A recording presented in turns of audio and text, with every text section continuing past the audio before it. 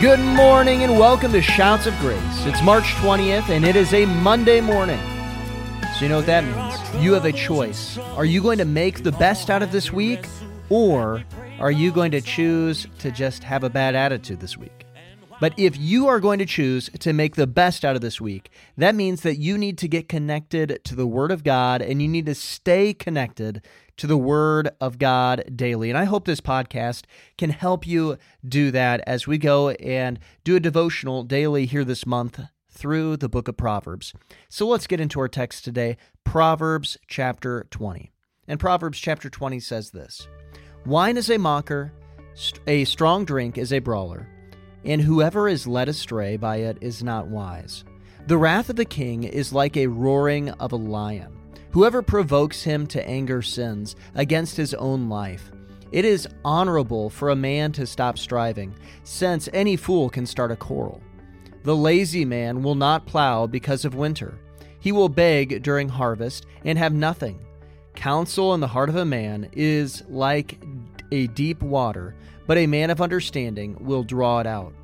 Most men will proclaim each his own goodness, but who can find a faithful man? The righteous man walks in his integrity. His children are blessed after him. A king who sits on the throne of judgment scatters all evil with his eyes. Who can say, I have made my heart clean, I am pure from my sin? Diverse weights and a diverse measures, they are both alike, an abomination to the Lord. Even a child is known by his deeds, whether what he does is pure and right. The hearing ear and the seeing eye, the Lord has made them both. Do not love sleep, lest you come to poverty. Open your eyes, and you will be satisfied with bread. It is good for nothing, cries the buyer, but when he has gone away, then he boasts. There is gold in a multitude of rubies, but the lips of knowledge are a precious jewel. Take the garment of one who is surety for a stranger, and hold it as a pledge when it is for a seductress. Bread gained by deceit is sweet to a man, but afterward his mouth will be filled with gravel. Plans are established by counsel. By wise counsel wage war. He who goes about as a talebearer reveals secrets. Therefore do not associate with one who flatters with his lips. Whoever curses his father or mother, his lamp will be put out into darkness. An inheritance gained hastily at the beginning will not be blessed. At the end, do not say, I will recompense evil. Wait for the Lord, and he will save you. Diverse weights are an abomination to the Lord, and dishonest scales are not good. A man's steps are of the Lord. How then can a man understand his own way? It is a snare for a man to devote rashly something as holy, and afterward reconsider his vows. A wise king sifts out the wicked and brings the threshing wheel over them. The spirit of the man is a lamp of the Lord, searching all the inner depths of the heart. Mercy and truth preserve the king, and by loving kindness he upholds his throne. The glory of young men is their strength, and the splendor of old men is their gray head. Blows that hurt cleanse away evil, as do stripes the inner depths of the heart. Wow, there is an awful lot in this chapter, a lot that we could dive into, but I want to start in verse 5, and I really want to start with this idea of learn to think. You need to learn to think, and in verse 5 it says this: counsel in the heart of a man is like deep water, but a man of understanding will draw it out. Now this is interesting. This is really an interesting thing when we consider our culture today.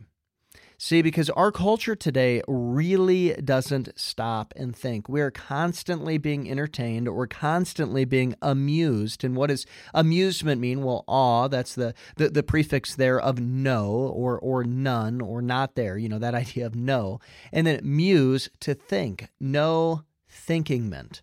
That's what amusement is. And so many people just live their life completely amused all the time. They're never stopping and thinking. They're not going and setting time aside to just think. And this is one of the best disciplines that you can have, is to stop and to think. In fact, we need to think on specific things. We need to think on Scripture. Psalm chapter 1 tells us this. It says, "Blessed is the man who walks not in the counsel of the ungodly, nor stands in the way of sinners, nor sits in the seat of the scornful, but his delight is in the law of the Lord, and in his law doth he meditate day and night." He meditates. He thinks on the law of God.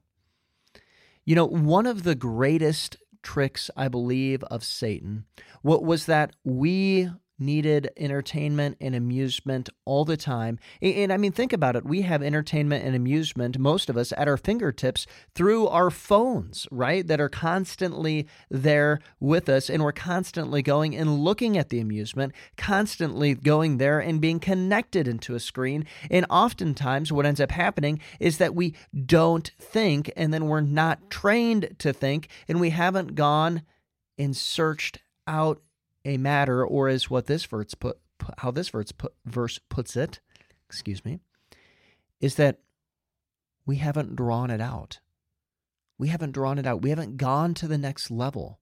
We haven't sought out the deep truth. You need to go and to seek out the deep truth of Scripture. There is so much in Scripture. But how much time do you really spend stopping and thinking on anything, let alone Scripture? Or are you just kind of sucked into a screen most of the time? That's what most people are sucked into, the screen. In fact, it's less than 8 hours a day the average American has time that they're not sucked into a screen or sleeping. That's kind of bizarre to think about, because that doesn't count, eating. It doesn't count, going to the bathroom. That doesn't count, well, I guess perhaps you're on the on your phone or whatnot in the bathroom, but it doesn't go into this whole idea of just stopping and thinking, because, you realize you probably have a job in there at some point too. But you need to stop and you need to learn to think. It's a spiritual discipline, and you need to be disciplined to think, and to think specifically on Scripture. And if you want to be a person of understanding, a wise person, you need to draw it out. You need to go and to find that counsel of the heart, what you really should be doing in life, what you really should be doing with the matter, and you ought to draw it out by going and thinking on it. But that means you need to put time and set time aside to really think on things. The second thing that I want us to look at here this morning is in verse 11. And this is a simple truth, one that's found all throughout Scripture, and it is, "By their fruits you will know them." By their fruits, you will know them. Jesus tells us that, right? He goes and he tells you, a good tree produces good fruit, a bad tree produces bad fruit, and by their fruits, you will know them. Well, this is essentially the same truth here that's being taught in verse 11 when it says this, "Even a child is known by his deeds, whether what he does is pure and right." Even a child will be known by his deeds. So many times people get sucked into this whole idea where they find somebody and that person has done terrible things. Now, I'm not necessarily talking about in the past where they've had time to repent and they've changed their life and whatnot. That's not what I'm talking about. But we go and we look at somebody who we see a pattern of their life and there's clearly no repentance there. But instead of going in realizing that, hey, that's who their inner being is, because that's what they're doing, and by their fruit, you will know them, we end up coming and saying like, well, but they just have a good heart. They've really got a good heart. They've just been misguided. Well, they might be misguided, but that means their heart is on that misguided path. It doesn't mean that their heart stayed back in good, innocent place while their body went down the misguided path. No, their heart went right along with them. That's the problem. See, you'll know them by their fruit. Now, this puts it in the positive way, which is interesting because we normally don't think about it so much in the positive way. A lot of times we use it as a warning in the negative way, but Jesus puts it both in the positive and in the negative. And we need to go and remember the positive way as well. Even a child is known by his deeds. What are people doing? Your actions matter. I don't know that I can say that enough. Your actions matter because your actions prove what part of your doctrinal statement you actually believe. Your actions prove where your heart is. Your fruit reveals what's on the inside. Whether his deed is pure and right. Pure and right. Do we go looking for people who are doing pure and right things and praise them for it? Because then we know they have a pure and right heart. We ought to. We ought to go searching for those positive things. We ought to find them. We ought to praise people for them, and we ought to trust those people, seek to promote those people, seek to go and to get behind those kind of people. This is such an important thing that we realize, that it is by their fruit you will know them. You know, often circumstances, when you go and you actually get to see people's actions, we see those circumstances and it's like hot water, and then going and putting a tea bag into that hot water. What ends up happening is that the water reveals, or in our cases, the circumstances reveals what's on the inside of that tea bag or what's on the inside of our heart. That's what ends up happening. And so when you go and then all of a sudden, when you see that action that's brought out by often that hot water or those difficult circumstances, then we can go and see what's really on the inside. So when you see somebody in the midst of a trial, in the midst of a difficult situation, in the midst of a hot water type situation, that's when you really see who that person is. And by their fruit, you will know them. And if it is pure and if it is righteousness that comes out, you need to go and stop and get behind that person. And of course, if it is evil and wickedness, you need to stop and think twice about going and joining up with them, that's for sure. You need to stay away from that kind of a person or confront that kind of a person, depending on what kind of a relationship you have. But you need to look, you need to watch, you need to observe, and you need to understand that people's actions matter, your actions matter. Now I want to go over just a few financial principles that are in this chapter, and these aren't every financial principle that's in this chapter. There's actually quite a bit in this chapter, but I do want to go over verse 16 and also verse 21. And in verse 16 it says this: "Take the garment of one who is surety for a stranger, and hold it as a pledge when it is for a seductress." And then verse 21 says this: "An inheritance gained hastily at the beginning will not be blessed at the end."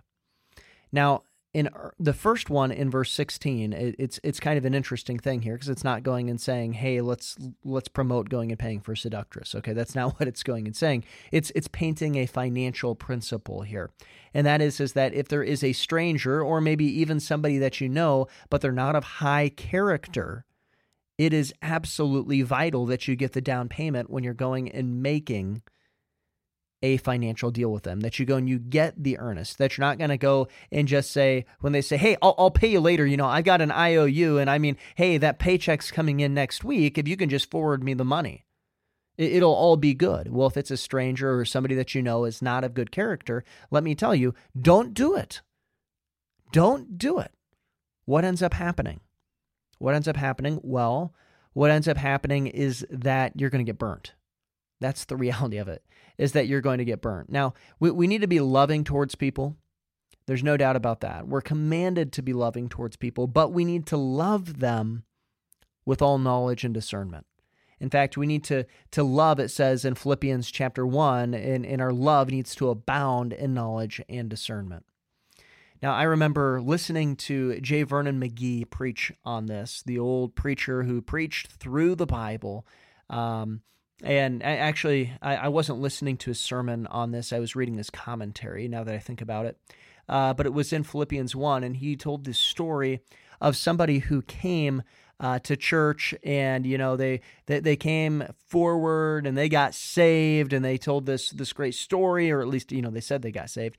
They responded to the altar call, all that kind of a thing, and afterwards, after they led them to the Lord, they said, is there anything we can do for you? And they said, well, actually there is. I'm having trouble paying my rent, and I don't have any food for groceries or anything like that. And so they went and they gave the person some money. Well, they didn't see him the next week. They didn't see him the next week after that. But then that next week after that, the third week removed, they did see him, but not in person. They saw his face in the paper. He'd been going around to all the churches and been scamming them, going forward and getting saved every week. And asking them for money, right? And asking them for money. And it was then that J. Vernon McGee realized that, of course, we do need to love those around us, but our love needs to abound in all knowledge and discernment. There are financial principles that you need to put into play to go and to protect yourself. And one of them is that if you're doing a financial deal with somebody who you don't know or somebody that you know doesn't have great moral character, you can't just go and give them an IOU. You can't just go and let them say, well, yeah, you can pay me later. No, they need to pay you up front. They need to go and to put that deposit down. They need to go and to give that pledge. They need to put that earnest. They need to have that down payment there, whatever it might be. You need to go and to wait for them to actually deliver on the finances. Otherwise, you're going to get burnt. That's just a nugget of wisdom right there. Then in verse 21, we need to understand that God blesses work and don't always seek the easy path when it comes to finances. An inheritance gained hastily at the beginning will not be blessed at the end. See, there's so many people who, instead of wanting to go into invest in the labor, going in building infrastructure, going and putting in the time that it takes to build something, they say, look, I just want the money right away. I just want this right away. And of course, you think of the prodigal son. That's exactly what he said. Look, give me my money. Give me my money right away. Give me my inheritance. And then what happened? Well, his life ended up in destruction where he was eaten out of the hog trough. Right? It wasn't blessed in the end. Now, he ended up being blessed because he repented, but the inheritance wasn't blessed. The money that he got was not blessed. It was went in one hand and right out the other, right? It just was gone in a moment. And so you need to not be afraid of work. You need to stick to work. You need to put the time in, and you need to build like you're supposed to. Don't just go and to seek the easiest path. Seek the right path. Carefully build, especially when it comes to finances. Carefully build. Well, thank you for listening today, and remember Joshua 1, 8, and 9 as we depart. This book of the law shall not depart from your mouth, but you shall meditate in it day and night, that you may observe to do according to all that is written in it, for then you will make your way prosperous, and then you will have good success. Have I not commanded you, be strong and of good courage? Do not be afraid, nor be dismayed, for the Lord your God is with you, wherever you go. Oh, but even in darkness, we hold to the promise. There's nothing we can't overcome. So that war you've been fighting will end in God's timing. Sing like the battle